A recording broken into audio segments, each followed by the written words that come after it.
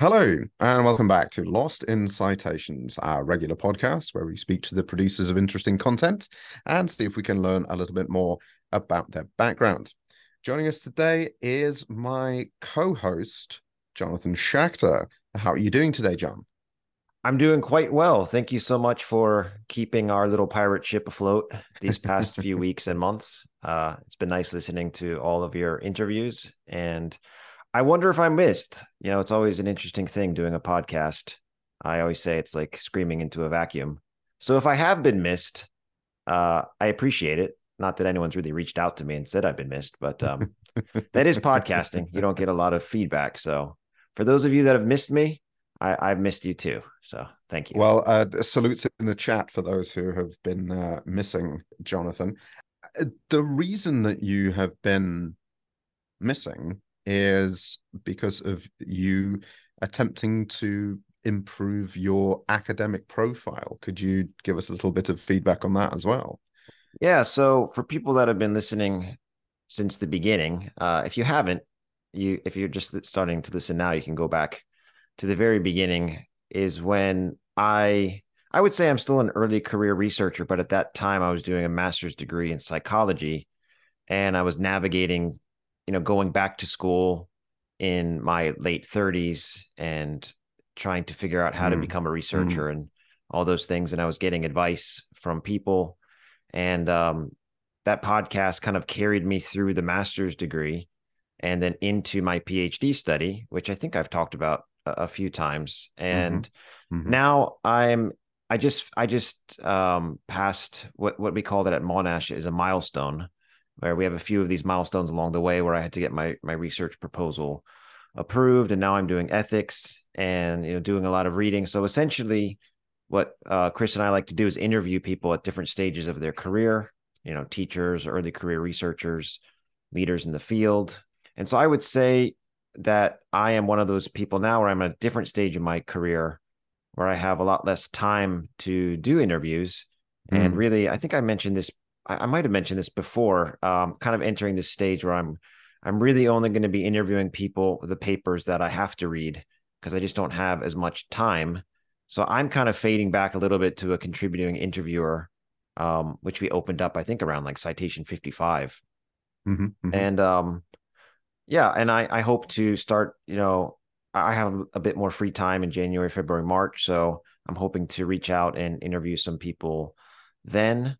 But yeah, I've been really busy with the beginning stages of my PhD. And it's been a great experience so far. And I think all the interviews that I did, I feel like those people are kind of with me along the ride. So it feels less lonely. Well, they're literally with you because your supervisors are people who you picked up during your time on the podcast, right? Yeah, actually, I just saw them yesterday. So my lead supervisor is Dr. Dat Bao, one of the leading researchers in silence, and I'm doing my PhD through Monash University.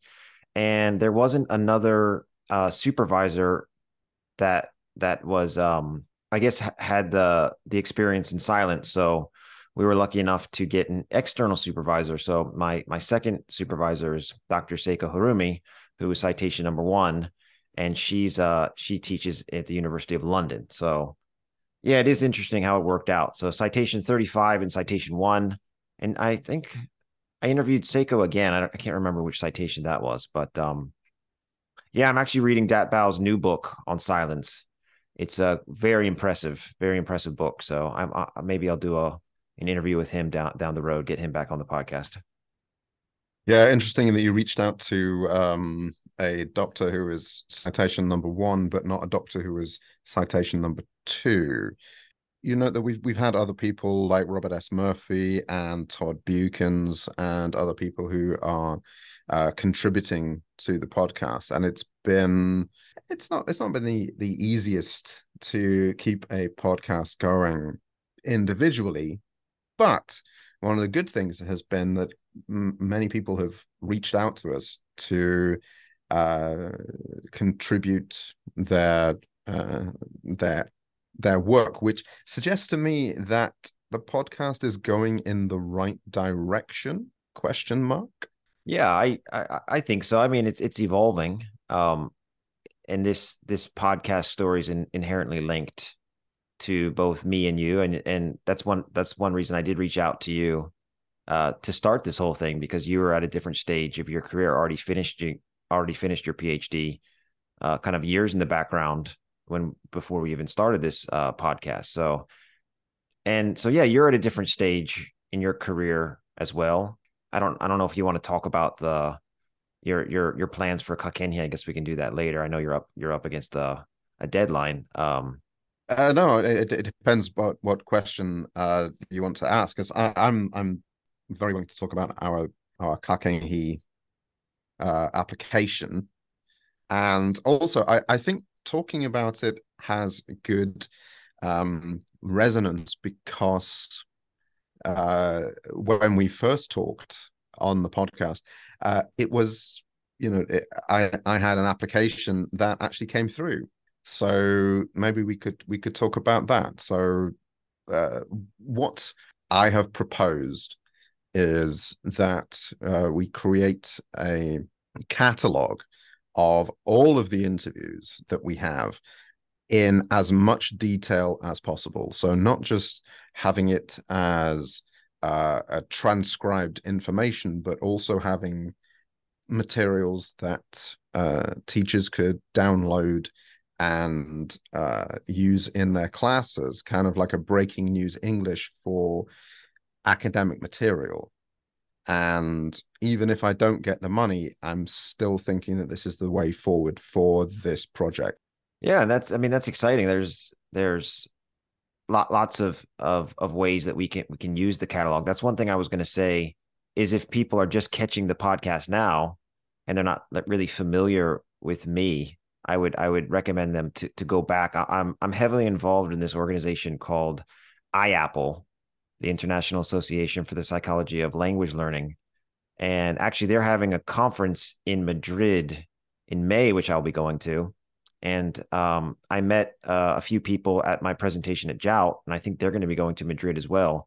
So there's a lot. If you're interested in the psychology of language learning, I've interviewed many people from that organization, including the likes of Peter McIntyre and Sarah Mercer and Tammy Gregerson, and the list goes on and on and on. So again, I would recommend people that haven't listened to those episodes. That's in some ways, that's why I don't feel so guilty not pumping out as many episodes this past year, because I was busy.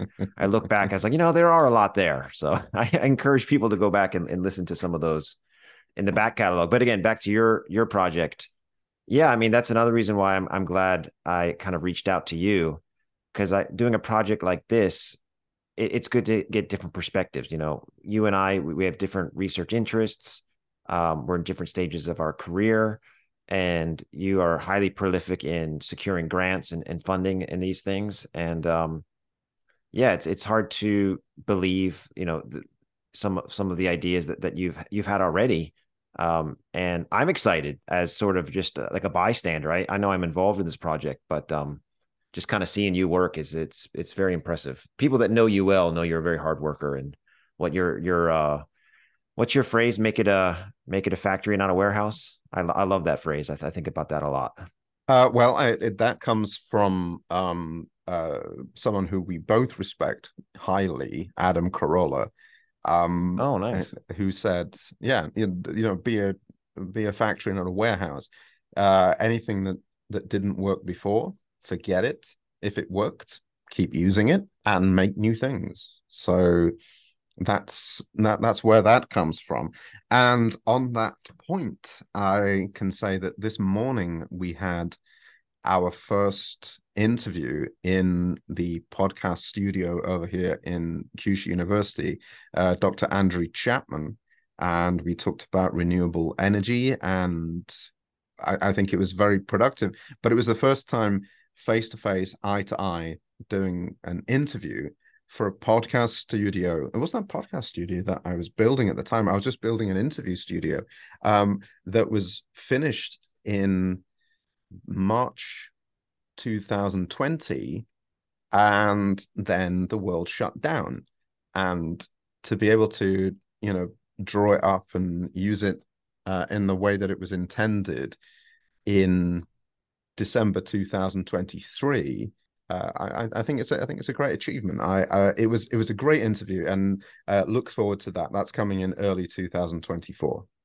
Yeah, especially, for people that aren't familiar with Japan, Kyushu University is a top 5 university in Japan. So I was thinking, there's a lot of impressive people that come through those doors.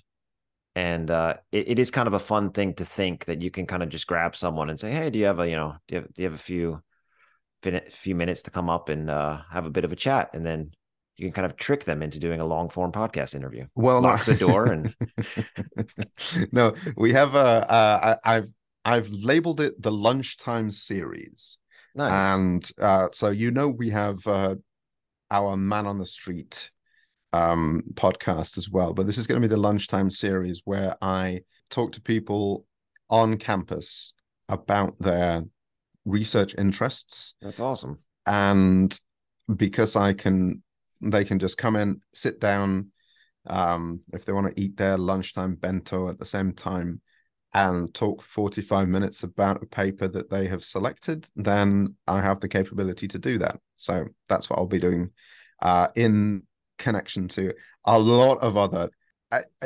There are so many people who are coming up on the podcast that we haven't done the interview yet, but I know that people are going to be interested to listen to, and they're not in my field and they're not in John's field, but they are the topic itself is very interesting. So look forward to that. Yeah, I'm always interested in knowing how people manage their time and manage their research and manage, these big projects. So that's definitely universal, no matter what you're researching. Go I on. did want to say, well, I had like a few things I wanted to share. I don't know how much time we have, but I think one of the things that I've learned from doing these interviews, I've kind of changed my mindset for the better. Where I think when I first started the PhD, I was thinking, okay, I just want to get this over with. And then when I get this over with, then I'll have the PhD and then I can apply for this job. And I was thinking like in the future, but after doing the interviews and especially talking to one of my supervisors, Seiko Harumi, she really kind of like nailed it home that you really need to try to enjoy this time. And I made a conscious effort that I'm going to enjoy this process. I'm not going to think about the future. I'm going to enjoy my life now. I know personally, I know you probably know 2 people that do the PhD fast. They get burned out. Some of them even quit the profession or, quit. They kind of get, Mm. and I don't want to be one of those people. I just wanted to share this one anecdote. So I passed this milestone where I guess I'm officially a PhD candidate and things are good to go. And, I've done a lot of work kind of building the architecture of the project. And I thought, you know what, this is kind of a big deal, for me. And so, I guess some people post on Facebook, but I don't really do that so much anymore. I went and I bought myself a cake, and it was the best thing I've ever done. I said, you know what, this is great. I love this feeling. I want to keep this feeling going. It was a random Tuesday. I went to the local cake shop, brought it home. And then my wife and my daughter, and after dinner, I said, "Hey, I bought myself a cake." And they said, "What?" And then I kind of told them, I said, I passed this thing, and I think if I didn't have the cake, their eyes would have glossed over a bit because it doesn't really mean anything to them. Like they can't understand how much work it went into it. But with the cake, man, it brought some gravity to the situation, and they looked at me like, "Hey, man, this guy bought himself a cake." So I recommend that. I think I got a similar advice from Michael Berg. I can't remember which citation that was, but he was saying, kind of reward yourself every now and again for like these little stages of the PhD. So bought myself a cake, man. I highly recommend it. I don't know if you ever bought yourself a cake. It's a good feeling. It's good I have times. never bought myself a cake, but going back to Adam Carolla, he talks about achievement days, not Hmm. birthdays or these things, like remembering the things that you do. And maybe I will be buying myself a cake in the next few days because December 14 is the my achievement day of getting my PhD back. Oh, nice. Gosh, where are we? We're 2013, so like 9 years ago. Wow. And so maybe I should get myself a cake. You're right.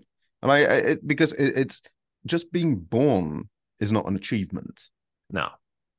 but getting something that I wouldn't have the job that I have today if I didn't do the thing that I did and was recognized on the 14th of December 2014. That's awesome. So so maybe I should get a cake. I don't know. It's good. It's a good point. Another quick thing. I just wanted to say this, get Okay. this off my chest. So my boss, great guy. He finished his PhD last year. Every now and again, he'll send me these memes or he'll send me links to like PhD talk hashtag on Twitter or these Facebook pages. I have done a great job of avoiding all of that stuff. I think it's hilarious. I think it's hilarious because he sends me this stuff like, "Oh, you got to check out this." I was like, "Dude, that is just a black hole of wasted time." People go on those sites, these memes of what you should be doing. It's like anyone that's on those sites, you're just wasting your time. Like I'm so proud of myself. My boss's name is Nick. I was like, Nick, I'm not going to go check out hashtag PhD Twitter. I'm not going to check out these memes. It's just, and he kind of laughed too, because I guess PhD people send each other these memes and they say, oh, check out this PhD talk or check out this stuff. And it's like, all of that stuff is just you're just procrastinating. So I might buy myself another cake for avoiding hashtag PhD talk on Twitter. I'm proud of Hashtag myself. second cake. Okay, okay. I think we need to move on because the most important thing that we want to highlight in our podcast is that we want people to, focus on the best in their self. And there's no reason to believe that anyone who has a PhD is better than anybody else in the space, but we understand if you're under pressure in your workplace and they're saying, well, where's the PhD, where's the MA, where's the where are the publications, where are the presentations? We've been there, and hopefully our podcast series is something that, while you're listening to it, gives you some kind of support, saying that, yeah, we understand. This is something that is pretty tough that you're going through. Yeah, and it's a lonely process, right? So I think that's one Oh, thing yes, very lonely. that's one thing how the podcast has definitely helped me, and I hope I know it's helped other people too, the people that have reached out to me. But definitely for me, I think about what these people have said constantly. Like I said, I feel like they're with me. So if you listen to the Right, right. podcast, you definitely, if you're going through like a maybe a dark time where you're feeling not feeling motivated, or you're feeling like you're behind schedule, you're not doing enough, fire up one of those podcasts, especially if it's a writer that you respect or a presenter that you respect, and you can kind of get that feeling that the feelings that you're having are not like special. You know, these are universal. The problem is when you're alone, it just kind of feels it can be tough, right? But Mm. in some ways, the podcast can be an avenue for a community as well. Well, that's the thing. I think you've hit on the key word there, community. When I was proposing certain presentations for next year, and look out for those, I think community was the most important word that came out. We have connected with a certain community of people who want to hear, first of all, that there is a future. Second of all, that what they're doing has utility. And probably finally, you're not alone. You're working through a system that will bring you something that will bring you value. And it's very difficult to explain from the beginning. I think I've said this before, but I will reiterate it here, that life is something that we can only understand in reverse, but we are forced to work through it in a linear fashion. And that is when it comes to things like master's degrees, PhDs, and trying to get tenure, that's something that is obviously manifest. So we are here, reach out, let us know, and we can probably help you. Yeah, and I think that's one thing. I was talking to a good friend of the pod and a good friend in real life, Dr. Simon Humphreys. Mm-hmm. He invited me to give a talk to some of his masters and TESOL students. And one of the things that I was kind of highlighting is that it's really important that your story aligns with your research interest. And that's something that I kept finding over and over and over again doing these interviews. I'm interested in the person, but when did they write this paper in their career, and what was going on at that time? And like, it's important that these stories kind of match up. And like, if I was going to do a retrospective interview of what I was doing at my master's degree and what I'm doing now, it's so inherently connected to my story, right? I found that over and over and over again. Like, that was the advice I was giving these master's students, who are, some of them kind of struggling with their research interest, or like, what should I do? And I said, it really should, your story should match up with your research interest. It really should make sense, Right. Because it's a hard thing to do. It's a hard thing to do research. It really should be something that you're very interested in, and it's something that's like in your life now. That was the theme that I kept finding over and over again doing these interviews. I don't know if you found the same. You're the one living your life. You're the one that's like doing this research, right? So, and it's a long-term project. So for people that are struggling to what they are going to research, and it is, and we recognize this, it is a life that you're living. Yeah. So for people, I think anyone that's struggling to find a research topic, make sure it's something that is connected to your story, whether it's a teacher that you met, or a student, or a pedagogical issue, or an institutional issue, or something that's like in your face. Because anything that I'm researching, I can give the story behind it. And you find that with books outside of academia, of course, right? I don't know if you've been watching this new series on Netflix, Tokyo Vice. We don't have Netflix anymore. Okay. It's American true story. American reporter works for this Japanese newspaper investigating the Yakuza. So I just bought his book, and I'm really interested in reading his book. I mean, and that's his life. I mean, it's his memoir of like his story about why he got into the field, and what he was researching, and like navigating that institution of the newspaper in Japan, and all of the interesting things. So I feel like that's really important. That's one of the themes that really hit strong when I was interviewing these people. These aren't just pieces of paper, right? They're someone's story is behind those, and that's where the podcast can come in and give life to the person's voice and the person's story. And that's exactly, what that's what we said, like a face to the name and a voice to the words. And that's where we kind of started our, not the podcast itself, but our presentation series. And we've been around and doing presentations in various places, but that's the whole point, that it's so much more important when you actually hear the voice of the person who's speaking. Absolutely. And the person who's writing, and the person who is putting their work out in the world. And that's what the point of this podcast series has been. Yeah. So I guess check out our website, LostInCitations.com. Chris does a great job updating that with the upcoming guests. And reach out to us, LostInCitations@gmail.com. We're also on Twitter @InCitations. We have a Facebook page, lots of ways to reach out. And hopefully you will be hearing from me early on in 2024. And I hope so. Sporadically, and listen for Chris's interviews, which have been great. Yeah, hopefully we'll see some people out and about next year. If you're interested in being a contributing interviewer, that's always exciting for us as well. That's still there as an option. Yeah, and all the information that is there on the website. You can reach out to us if you have any questions. Exciting things.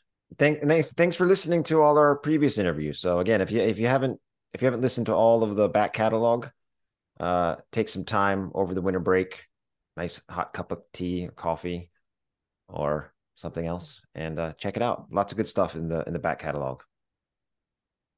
If you'd like to contact the show, the best place to find out about us is our website, LostInCitations.com.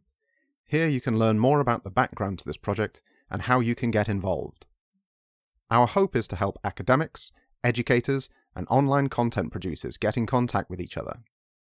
Our email address is lostincitations@gmail.com. We also have Facebook and LinkedIn pages. Please rate and comment on the sites you use to download your podcasts. It helps us reach more potential listeners. But probably the most helpful thing you can do is, if you like our content, recommend it to a friend and let them know what we're trying to do. Thank you very much.